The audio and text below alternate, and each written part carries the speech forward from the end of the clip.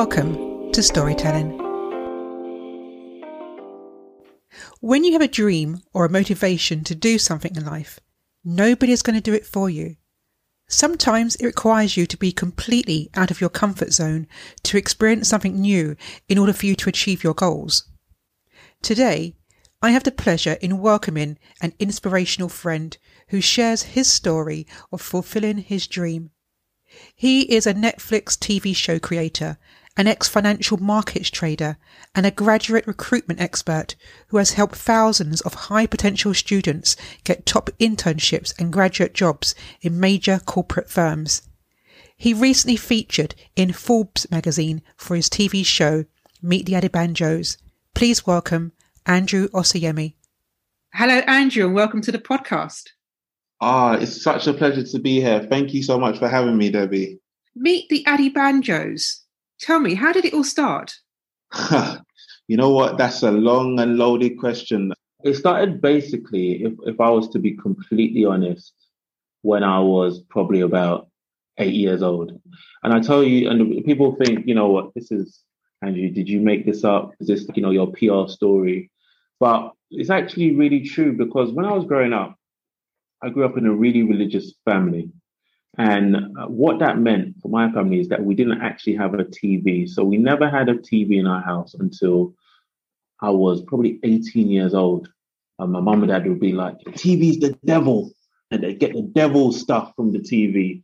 So we didn't have a TV. What I resorted to doing is reading books. So I was the kid who would probably borrow books, maybe like the Max books every week from the library. And these books will transport you into a world way away from my parents' flat in Southeast London. And that transportation, that ability to take someone away was something that I said, one day I want to be able to do that in both book form and TV form. And I'm lucky to be able to have achieved both. So that's where it started, from being a kid, not having TV. And when you don't have a TV, you yearn for something you don't want. And that's, I think, what eventually inspired me to go into TV. You produced a pilot and then you pitched it to mainstream broadcasters. What happened there? Yeah, so it's almost a couple steps back. I'm working in banking, earning really good money. It was probably like a normal day. I get called up to the 11th floor. I'm thinking I'm going to be given a bonus. And then I'm told, Andrew, this is your last day here. You can't speak to anybody. You have to leave. And I'm like, what do you mean? Like, I was a graduate at the company. I've worked hard for the company for the past 5-6 years. I've gone to New York for the company. I've given my all for the company. But they were like, Andrew, unfortunately, the market has changed. You have to leave. So probably as anyone listening knows, that feeling you get is one of just, first of all, like, oh my God, like, what am I going to do? Like, this is how I've been treated. This is so unfair. I can't believe I'm just being like let go like this. And then as the days pass, you start thinking to yourself, like, what are some of the other dreams that I had that I want to do?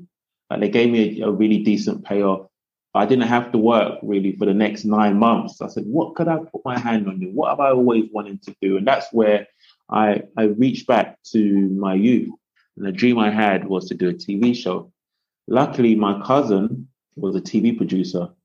And we had this concept of showcasing what it was like in our family growing up, but in a fun, comical, stereotypical sort of sitcom type of way, not being too serious. So we devised this idea and said, you know what, let's do a pilot.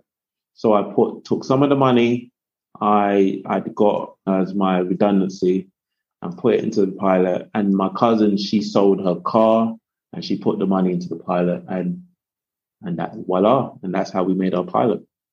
So just for anyone listening, can you tell us a bit about Meet the Adebanjos? What is it about? Yeah, Meet the Adebanjos is about a clash of two cultures. It tells a story of immigrant parents, so Nigerian parents who come to the UK and as students, and then they have two kids. So you have complete clash of cultures. You have African born and raised parents, you have British born and raised kids. And the whole comedy comes with the parents trying to raise their kids in a very British world. They have African values, but they're trying to raise them and they're trying to instill those African values in the kids, but the kids they're British, they're British. And that's where the comedy comes. And then you just have other characters in there. You have the auntie who lives with them, who never leaves, but is a man eater almost. She's always looking for a man, always looking for a husband. Then you have the crazy Pentecostal pastor. But essentially what it is, it's a story around how cultures change and how, as parents, how do you raise your kids in a changing world? So it almost sounds like a dream success story, but then you try to pitch it to a number of broadcasters and it was rejected. How do you feel about that? Yeah, do you know what? It was, and this is probably for anyone listening, where I think what's helped me through my career has been the fact that I've been naive. I thought, coming from banking, that, you just make a pilot, you rock up at a broadcaster and you say, here's my pilot, pay me money, and you become a millionaire when they make your series. That's really what I thought. I thought it was as easy as that. But looking back at it, I realized, I was a nobody. I didn't have a name. I didn't have any reputation. I'd made a pilot which people liked. I mean, we put it on YouTube and it got, in those days, I think this is 2010, so it got, I think about between 50 and 100,000 views on YouTube, which was, everyone was like, oh my God, that is record-breaking numbers for back then. And this allowed me to get into the room. So I would just send my email with the YouTube video, and I would get an instant email saying, come into the office. So I went to the offices of ITV, BBC, Sky, and they were just like, what you've done is amazing. Well done. However, you're nobody. So write scripts, join the queue, basically. Maybe after a few years, as you get more developed as a script writer, maybe we'll work with you. So that's what it was. And me now looking back, I understand that point of view because I had no reputation. But I didn't have 3 years to wait. I was in the mindset, look, I'm going to do it now. That naivety allowed me to think of what other possibilities could I do to make the series work. So what followed next? You produced a series. How did you manage to put it all together? I knew the concept was strong based on the views on YouTube. And then again, anyone listening, this is my advice I always say around, we've all got ideas. If the audience validates your ideas, at least you're onto a winner. I think what stops many people is that they have ideas, but they're afraid to put it out there into the world. Either that's via podcast, via YouTube or Instagram, because they're scared of rejection. But you need to put it out there so that people can test it and say, okay, is this a hit? Great, we'll consume it. If it's not, then you go back to the drawing board. I've been back to the drawing board so many times in my life that I can't even remember. But by me being able to put it out there. So when we put the pilot out there and the response that it got, the amount of views that it got, I knew that we was onto something, even though the broadcasters weren't willing to do anything with it. I went to wealthy friends I knew and I said, look, people want to see a series. Would you give me the money to fund it? And again, this is me being naive. I thought that if I raise £100,000, I could make a series. Me not knowing that in broadcast TV, a 30-minute sitcom per episode is about £500,000. I was looking to make 8 for £100,000. But because of, the views backed me up and because I was, persuasive, and also because people were like, wow, I'm just prepared to give up banking to go and do this. He's going to put all his energy into it. I was able to raise the money. I remember we went to the studios, professional studios, and they said, okay, it's going to cost you about £100,000 just to rent the studio space. Wow. I'm like, that's our whole budget. Lucky I was able to find a fantastic lady called Jenny Simpson, who runs a production company called Fresh Media. She does loads of work in the community, and she had access to a community centre in Lambeth. And I sat down with her and her husband, Dwayne. First of all, they laughed. at the audacity. Then they were like, "Are you serious?" And then they were like, "You know what? This story needs to be told. We haven't seen this type of story about a Nigerian family trying to raise their kids in the UK. Give us 24 hours." And then within 24 hours, they called us and said, "We will allow you to use the community center for free. And we will build a makeshift studio in the community center and leave it to us. We'll sort out all the production crew and everything for a nominal amount." And that's how we got the show made. So what motivated you throughout all of that? Because you were overcoming obstacle over obstacle, and there was certainly some determination and drive in you to actually see it through. Yeah, no, it's a really good question. You know what? I mean, I would love to say, I'm always strong, I'm always on it. But what I've been brought up on, and again, this comes to maybe my family being very religious, is a sense of if you give your word to something, you need to follow it through. And I gave my word to those investors. I said, I can make it happen. Obviously, within a couple of weeks, I realized that maybe I was a bit optimistic with what I wanted to do, my ambition. I went back and I said, look, I'm not going to go back to them and say, look, I've failed. I'm going to figure out how to make it happen. So I think it was that commitment to my investors.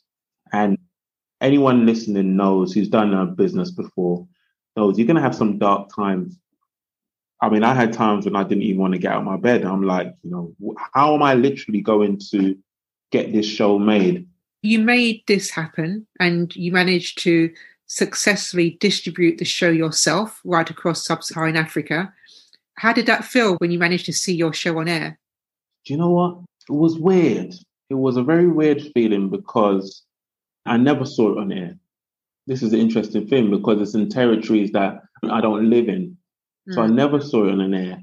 But it was only until, and I remember, and you can imagine, I'm an individual, like, who's doing really well for, like, their parents are looking at me, they're proud of me. My son works in the investment bank. He's earning loads of money. And then I go to them and say, like, the thing that they think is the devil, I want to be a producer in that industry. So you can imagine the disappointment they had. But it was when my mum called me and said to me, Andrew, I'm getting phone calls from Nigeria that, am I related to someone called Andrew Osiemi? And I'm like, why are they asking you that?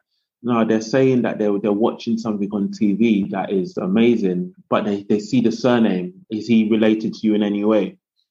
That was how I found out the impact and success of the show, that people were calling my mum all the way from Nigeria, trying to find out if she was related to this person they saw at the end of the credits. And that's when I was like, wow, this is big. And then coupled with that is when we decided, let's do a theatre production. So we're still desperately trying to make money. In all of this, we still hadn't made no money. We distributed it. We hadn't recouped. This was still like, let's build awareness. And then so we decided, okay, let's do a theatre production. So we do a theatre production in Catford Broadway Theatre. And meet the Adebanjos live. Like, we turn up, and I think the theatre holds about 800 or 1,000 people, and it's like packed. It's packed.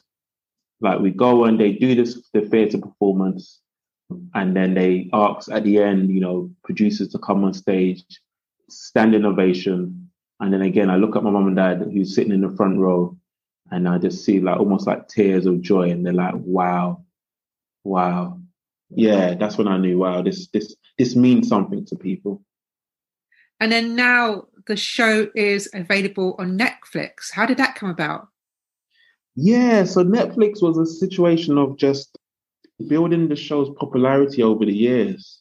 It got to a stage where the only time we ever went for investment was in season 1, and season 2 and season 3 was basically TV stations across Africa pre-buying the show because it was so popular that they would give us money up front, which is completely unusual. When I tell this story to execs in BBC and Sky, have called me to be a consultant to understand how did you pre-sell a show and fund it that way.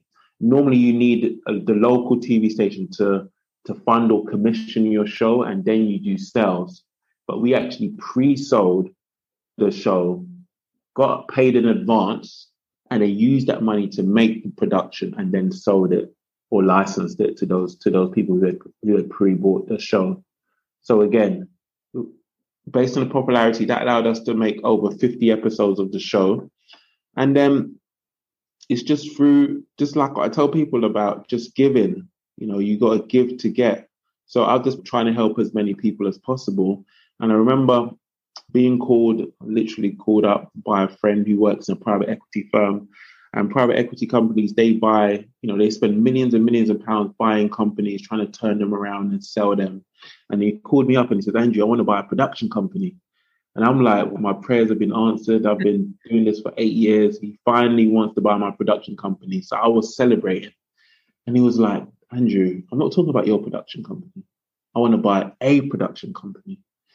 I was like, here we go again, from excitement to disaster or disappointment.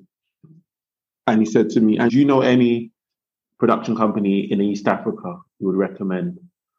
And naturally, the hater in someone will be like, if my production company is not being bought, why should I recommend another production company? But, my parents raised me better than that. And like I said, then they raised me to keep giving. So I'd only met this woman once in Nairobi.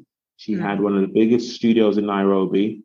I recommended her production company. They flew out to Nairobi. They met with her. That woman never forgot what I did. And fast forward 2 years later, I see on LinkedIn that she's joined Netflix. And I'm thinking, should I send her a message? Should I not send her a message? I get the courage to send her a message on LinkedIn saying, hey, Andrew, remember me? Is there any way you can introduce me to someone? And she replies straight away saying, Andrew, for you helped me when you didn't need to. I'm here to help. And that's ultimately how I was able to negotiate directly with Netflix, again, which is very unusual. And be able to license my show to Netflix. That's quite an amazing story. Basically, determination, perseverance, and helping others is what helped this show to become successful. Yeah, that's it.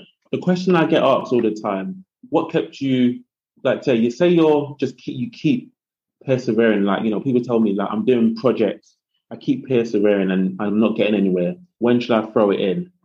And I say to them, look, you need to have at least some goals or some milestones that you can hit where you can say, even if it's not succeeding in this way, it's succeeding in another way. So for us, we weren't getting the deals, but we were getting the views and the exposure. The show was growing. So those milestones is what kept us going. We weren't able to get the big BBC deals, but we were able to pre-sell it to get a new season going. So what next for Meet the Adebanjos? I just leave it in God's hands, to be perfectly honest. We kind of left the season 3 on a cliffhanger. They're like, are you going to do a new season 4? If the deal was right, absolutely. Some people want us to do a spin-off movie. I'm like, again, if things bounce back from COVID, I'm happy to have those conversations. But for now, I'm just really proud of being able to make something that's millions of people watch. What's more encouraging is that it's bringing families together. I had so many people send me messages that, look, my kids are watching this. I can't believe it. They're laughing at all these cringy jokes. That's right. But again, it's a new generation is finding it and watching it, which is fantastic to me. How many times you go through life, so many people go through life and, you don't impact anything. So the fact that I've been able to influence and have an impact in something I didn't even 10 years ago, I would never have imagined that I'd have even done anything related to that is something that I will ever be thankful for and proud for. That's absolutely amazing. Andrew Osayomi, thank you so much for your time. Thank you, and it's been a pleasure.